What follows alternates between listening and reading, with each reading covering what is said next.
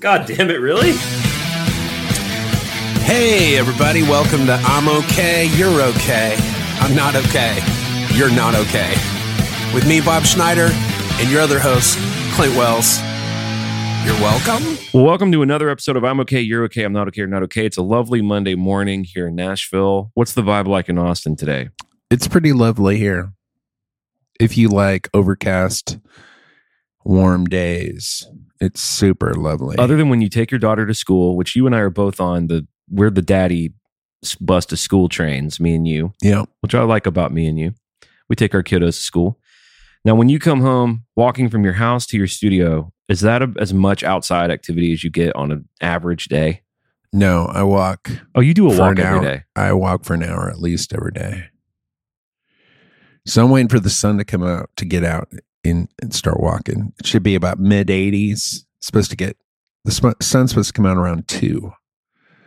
So that's when I'm going to go hit I think it's called hit the tracks with my feet. I think we need to do a top of the episode mailbag. We got a few mail housekeeping things to do real quick. Hell yeah. Dude, that mail bag is getting full. It's like Santa's toy bag. How about medieval times wearing chain mail? Fuck that, dude. So that when people try to stab you with sharp swords, you're less likely to have your skin and therefore vital organs punctured by said sharp sword by wearing chain mail. How about when your friend, as a joke, like pushes you in the lake and then you just drown because you have chainmail on? Yeah, bye. If you're wearing chainmail and you've fallen into a body of water, bye. What do you think your chafing situation is with chainmail? High chafing sitch. Dude. Your whole dick just rubs off probably after a war, after a battle. I mean, they would just they would have to grease themselves up with like pig lard. And then that's what they smelled like. And then when they would get into town, they would murder and rape. Well, now you're just describing me on a Tuesday. Dude, if you were covered in chainmail and pig lard. Doesn't that sound like a good time? Dude. That sounds like something Freddie Mercury would have gotten up to, doesn't it? Dude, nowadays we're like, oh, my internet, my signal's weak. Dude, back in the day, pig lard and chainmail. Shut up. Shut up with your fake bullshit. Until you have to take an axe and hew a log to create a home for your family. Shut up. We live in a log. Times got hard and now we live in a log. We're the log family. Well, back in the day, man, you didn't go to like Home Depot and get some lumber. You eyed the trees that were near you with your axe. And you went thuck, thuck, thuck until that shit came down or you got eaten by Le Tigre. How about it's wintertime and a lion is trying to eat you? Somehow, against all odds, you kill the lion. And then you have to live in the lion's belly that tried to kill you, eat its raw flesh to live, and you're using its carcass to shelter you from the winter. Dude, if you run across a dude in the wild and all he's got is an axe and he's wearing a lion's skin, he killed that lion. Be nice to that dude. Yeah. Well, he ain't lying. Listen, let's thank Nick for becoming a patron. You can join us on Patreon. It's patreon.com/IOK. It's like buying me and Bob a cup of coffee. Or in Bob's case, some sort of yerba mate tea chicken stock concoction. Yeah. Whatever's you're drinking over there. I don't know what it is anymore. I'm drinking Beetlejuice mainly. Monday Hendrickson's got a few things to say. First of all, she says, y'all might like Archive 81, maybe especially Clint. I would tell you why, but you should just discover it as it unfolds. Unfortunately, there's only one season. I've never heard of Archive 81, so. Never heard of it. She also has a message for you, Mr. Schneider, where she says, Bob, I hope this hits your eyeballs and then your heart. Congrats on the AVET show. Man, that's awesome. And a delicious show. Hot damn. Be gentle. Ha ha. So I guess you got a gig coming up with the old AVET brothers. Yeah, they're playing in town and we're opening that show. That's cool. I've done a few gigs with them. They seem like a nice little group of boys. Well, they're brothers, and I think their parents own the Avett company that makes paper. The only song I know is when they go, they're talking about the only 3 words that they know is I and love and you. Dude, that song is so fucking good. Why does he sing it like he's British? Well, they are British. Are they British? In their hearts. Oh, they're heart British. They're raised in America, but they're heart British. A lot of people are heart British. I was heart British for a long time until my heart got broken. And when it broke, it just broke the part of my heart that was British. You know who else got heart British was old Madonna. Dude, she got more than heart British. She got mouth British. Did you ever see her talk? Dude, she was talking straight up British for a while.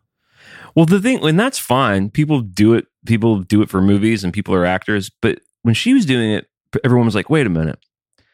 Are you pretending to really be British now? And she tried to say that because she lived there for like 6 years. Yeah. That her accent had naturally become British. And good God, she just never recovered from that. Well, never for us. I mean, other people, dumb people were like, oh, we'll forgive her or whatever. Or that makes sense. But any smart person, when they heard that, they were like, oh, this bitch is nuts. Also, Jen Bergeon writes in and says, hey, Bob and Clay, are y'all still sending postcards? I've been a member of level 2. I realize the world's on fire. There's a war going on. Will Smith slapped the shit out of Chris Rock, and Lucky Charms are now giving people diarrhea. But as you can see, I need a little bit of joy to look forward to. So yes, we are sending those. If you are a patron and you would like a postcard, do what Jen did here. She sent me her lovely address, which I will not broadcast to our thousands and thousands of listeners. But I will be putting that postcard in the mail for you, Jen. Thank you for the support. It's coming your way, homie. Dude, how cool would it be to get a postcard? Hey, speaking of postcards, I just watched the Charlie Chaplin documentary on Showtime. Oh my God, I would love to see that. It's pretty interesting. I've seen the movie Chaplin starring Robert Downey Jr. I've read a couple of books about Charlie Chaplin. Well, I've seen a few of his films. You know, he made a lot of films. A few problems with old Charlie, though. He liked the young ladies. He liked ladies. Yeah, he did. Well, he liked ladies, but he liked them young. Well, what are we talking here? Just pull the Band-Aid. Well, he married a chick that he did a movie with when she was 12. Now, they didn't get married until I think the chick was 18. Right. But they were on set together when the girl was 12. Right. And yeah. Famously, one of his wives who was 20 said, oh, I was too old for him. I was 20. He had a little bit of that pre-Leo to Cap. Well, the thing I didn't know, I mean, I knew he was famous, but I didn't understand how famous he was. Really?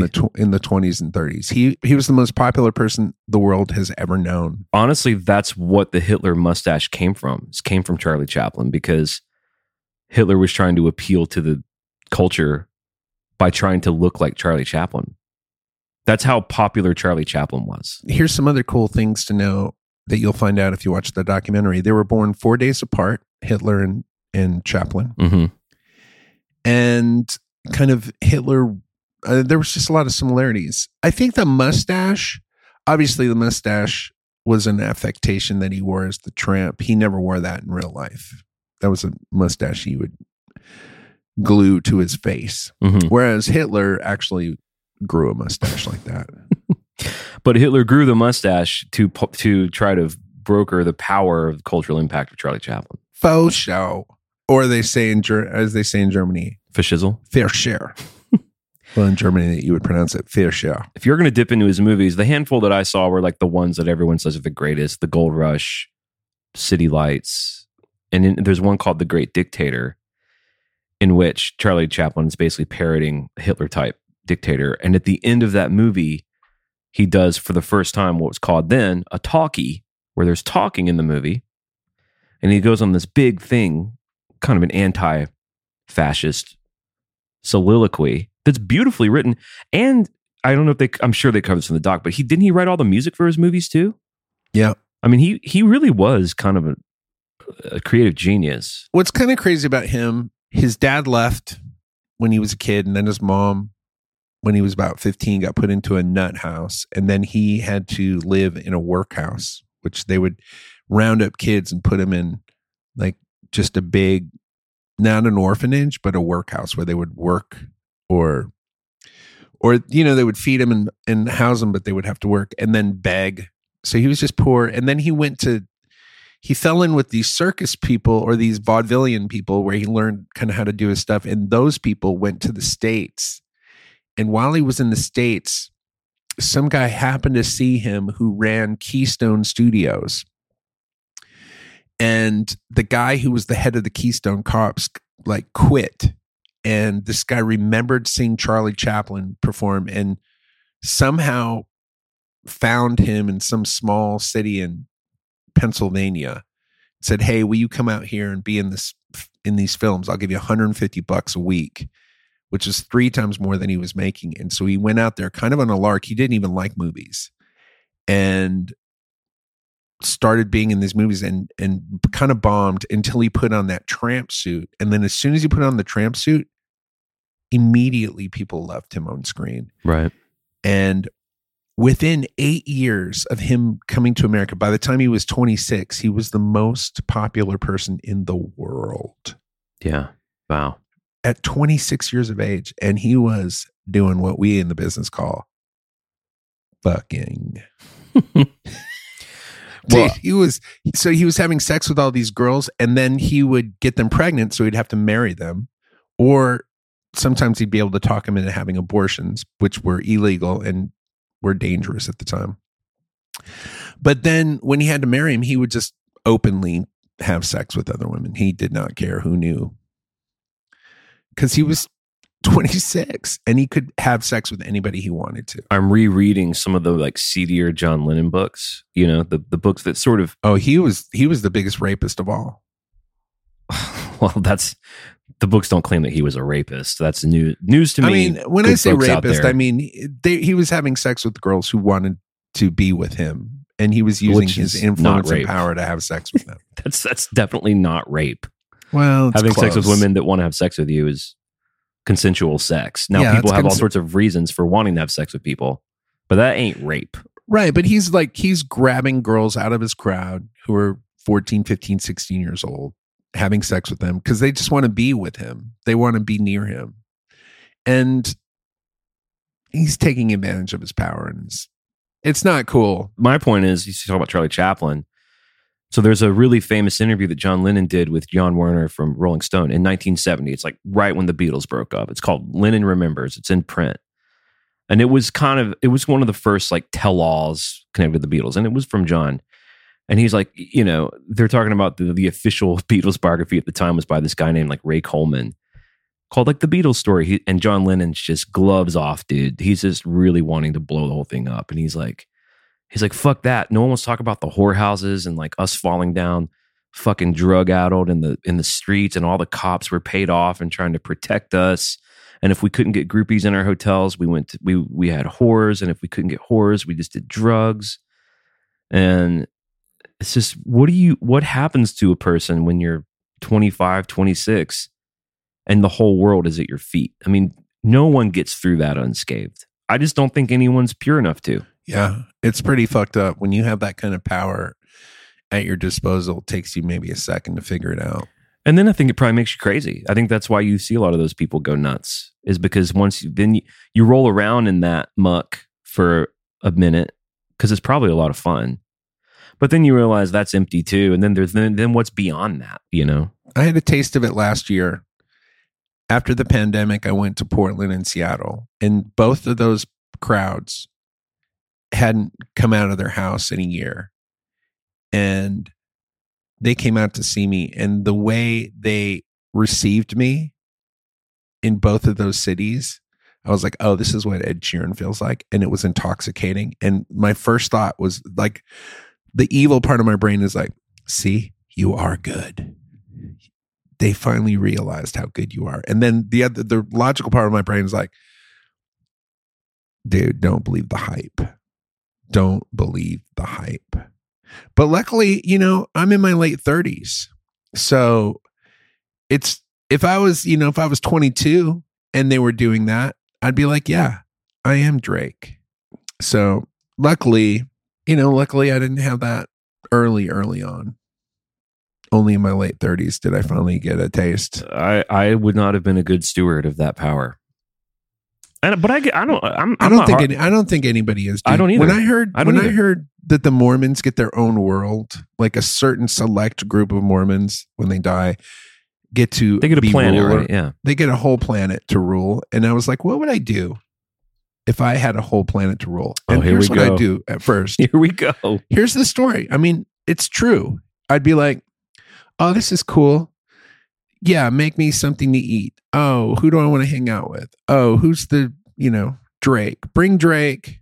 Oh, who's the hottest chick? Hey, what's up? Do you want to go out to dinner? Oh, you do? Yeah, because I'm the ruler of the world? Sure. Yeah, you find me attractive? Great.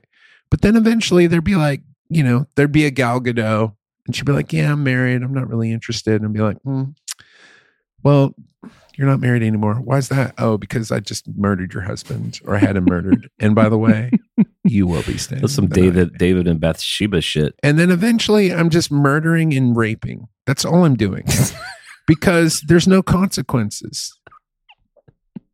And that's true. I feel like everything comes back to murder and rape with you.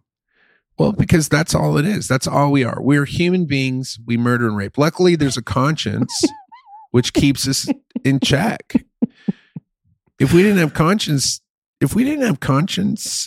then we would just murder and rape to our heart's content, or as much as we could get away with. If there's no consequences to your behavior, then there's no telling what you do. Louis C.K. talks about it. He's like, if murder was legal, you wouldn't trust anybody that didn't murder somebody because you want to murder. You're going to want to murder somebody. I feel like I'm too lazy to murder. I'm too lazy to do crimes. I'm not too lazy. I'm too scared to do crimes. Like stealing something. Like here's what because I understand what you're saying. There is a part of me that's like, I would like to have these goods and services without it costing me anything. I would just like that. We were having a brief conversation before we were rolling about companies that are kind enough to give us like free gear. I love that. I cherish it. I would like to have things without paying for them. But to steal it and to go through all the machinations of like the thievery part of it, the slyness, the plotting it out, the getting away with it, then living with the sort of looking over your shoulder, I'm just too lazy. Dude, when I realized I was a straight up criminal? Napster. When Napster came along, I know right from wrong. I knew it was wrong. Guess what I did? Loaded up my hard drive with all the free songs. And I'm in the biz. Yeah, you were kind of eating out of your own little, you were kind of hurting your own little I wasn't stopping faction me. there. It wasn't stopping me. I was excited about it. I've been eating this like really lean chicken diet. And I was thinking today, I went to Kroger. I bought a bunch of chicken, ground chicken and chicken breast. And I'm a creature of comfort. I like a routine. I'll eat the same thing every day if I feel like it's making me healthier. And I just was thinking about reflecting on the chicken I was buying. I buy the same chicken from the same part of the grocery store. I know exactly how much it costs. I know exactly how I'm going to cook it. And I was like, I like this.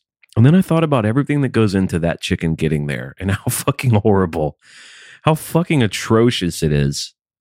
These chickens raised in these horrible conditions and they're suffering. Their whole life is suffering so I can eat chicken. And then I really did think, I thought, am I willing to give that up to save the chickens? And I thought to myself as I pulled from the Kroger onto Lebanon Pike, the main street where I live, I thought, nope. No, I like this. I like this chicken thing that I got going on. It's not just the chickens, dude. It's everybody. It's the people that work in those facilities. It's a horrible place to work. It's people that pollute the atmosphere to drive the chicken from that place to where your store is. It's like this never ending. It's a network of suffering. A network of suffering so that you can eat that piece of chicken. I know. What are we going to do about that? I guess you and I look at this situation and go, well, we make art and we have a podcast. But what are we going to do about it? I mean, you're going to overthrow the corporate giants? I mean, you could start raising chickens. It's easy to raise chickens. You got a yard. Put some chickens out there. I eat chicken every day. I know. You'd have to have a lot of chickens. You could have, 300 or 400 chickens out there and they're having chickens. And, every day you go out there and you grab a chicken. Someone's going to write in and actually be like, here's some things you can do. I don't really want to read that either. I mean, but do you really want to be raising hundreds of chickens so you can eat chicken? Or do you want to fuck the world? I want scientists to come up with synthetic chicken that's cheap, that doesn't cause suffering, that's healthy, that's affordable, and that tastes like chicken, or I'll also accept better than chicken. That's what I want. I mean, we're close. We're 10 years away from you have a printer at your house, maybe 20 years. 3D printer for but chicken. For sure in 20 years, you'll have a thing that looks like a microwave. It'll be a 3D printer, but it'll print food. And so you're like, oh, I want a hamburger. I want some chicken. I want some whatever. And it'll just the way a 3D printer works, it'll squeeze out some stuff that looks like a goddamn piece of chicken. And then you'll fry that up and that'll be just an appliance that you have. Speaking of squeezing out some stuff, I went camping last weekend, and I don't know how it came up. Do you remember when I texted you and asked you to send me Thin White Rope? Yeah. I was talking about that song for some reason, and I had you send it to me. I played it for my little campers. Everyone got a chuckle out of it and agreed that it was a good song. There's a thin white rope in the sky. There's a thin white rope in the sky. There's a thin white rope in the sky. But as sure as the sun, we are all gonna die. There's a lovely letter for the bride. There's a lovely letter for the bride. There's a lovely letter for the bride. With some real bad news inside. There's a red bird that sings the same song. There's a red bird that sings the same song. It is a good song. I should do that song tonight, actually. See, that's what I miss about doing the Saxon shows with you. Because I don't know if your other band members get to do this, but I would come in from out of town. And I didn't play those gigs a lot with you. And those gigs can be overwhelming because it's usually 20 kind of brand new songs. But you generously would let me pick 10. You would let me sort of pick half. And I never picked any of the songs we did on the road, really. But I would get to pick songs like Thin White Rope or what was the Michael Jackson song? Michael Jackson lives in heaven. Oh, yeah. Some Kind of Life. I've changed the lyrics to that song, Some Kind of Life. When I play it now, I say Robin Williams lives in heaven. I don't even want to talk about Michael Jackson. That documentary really fucked up his thing up for me, too. Well, I don't, it's not cute. Like, it was cute when I didn't know. Yeah. Now you know, right? Now I know. It's like, it'd be like Adolf Hitler. I don't know. It's not, there's no fun. Whereas Robin Williams or David Bowie, somebody who's also dead, I can put in there. Robin Williams is a good substitute. Yeah. I mean, Michael Jackson was great because there was that he was a suspected pedophile, which is the whole song is like, well, he's in heaven, even though he might have been a pedophile. But now that I know he's a pedophile, I don't know. Other songs I used to like to pick was Blow. It's fun. Star Pony. Oof. Not great. Best Day Ever I liked. People like that Best Day Ever song. Not my favorite. What are your favorite songs to play right now? I mean, I have a whole set of songs that I like to play. That's when I'm, I don't think I've written a good song in a while. Probably my favorite song to play right now is a song called Jaws, which is probably I wrote 6 months ago, just because it's the newest song that I play all the time. But I don't know. It ain't easy. Pimping is like, it's not as easy as people think it is. No, it's quite a lot of work, isn't it? Well, you got to beat these bitches bad sometimes. Never the face, though. You want to avoid the face. Jesus, no, you don't want to mess up the merchandise. Right. What are you going to spit on a dress? How much is that prostitute in the window? You need people that want looking for something shiny, and you can't bruise the face when that's the case. You can bruise the back up pretty good. And in fact, we pimps have a little mnemonic device, little nursery rhyme. If that's the case, don't bruise the face. That's what we Yeah. always say at our little meetups. Right. If you're not, if your bitch ain't in the black, beat her on her back. I mean, us pimps be rhyming. If you want to pimp her out more so, leave those beatings to the torso. That's what we always say. Yeah, yeah. Yo, if your bitch ain't bringing the meat, beat her on her feet. If your bitch is eating eggs, bruise up them legs. Yo, if your bitch ain't saying welcome, thanks, and please, tap her on them knees. If you want your bitch fucking mows, save those beatings for her goddamn toes. If your lady ain't bringing home the green, then be real mean. To her spleen. If you want your bitch making you dollars up in Boulder, save those lashings for the shoulders. If you don't like the money that your lady made, then lightly knuckle her on her shoulder blade. There we go. A light knuckling. Well, this is the most horrible rhyme scheme we've ever done. And yet it was still a lot of fun. And we're still rhyming because we're poets. We're artists. Here's what I know about our audience. None of them were triggered by anything we said. Thank God. And thank But God for that. there's a whole group of people that are younger than our audience who might have been triggered by some of that. Our audience is fucking lathered up in pig lard and chainmail. They can take anything. We just ensured, though, that nothing good can ever happen to us in the future because that bit will for sure cancel us out of any type of future situation we may find ourselves in. Future and present. And past, I guess. How about being canceled in the past? Think about it. All right. We're going to get the Secret Weekly. We're going to go to the Secret Weekly now where we're going to talk about colonoscopies. Yay. We'll see you there. Bye. Bye. And my son had a dream about a fire and I. My son had a dream about a fire and I. My son had a dream about a fire and I.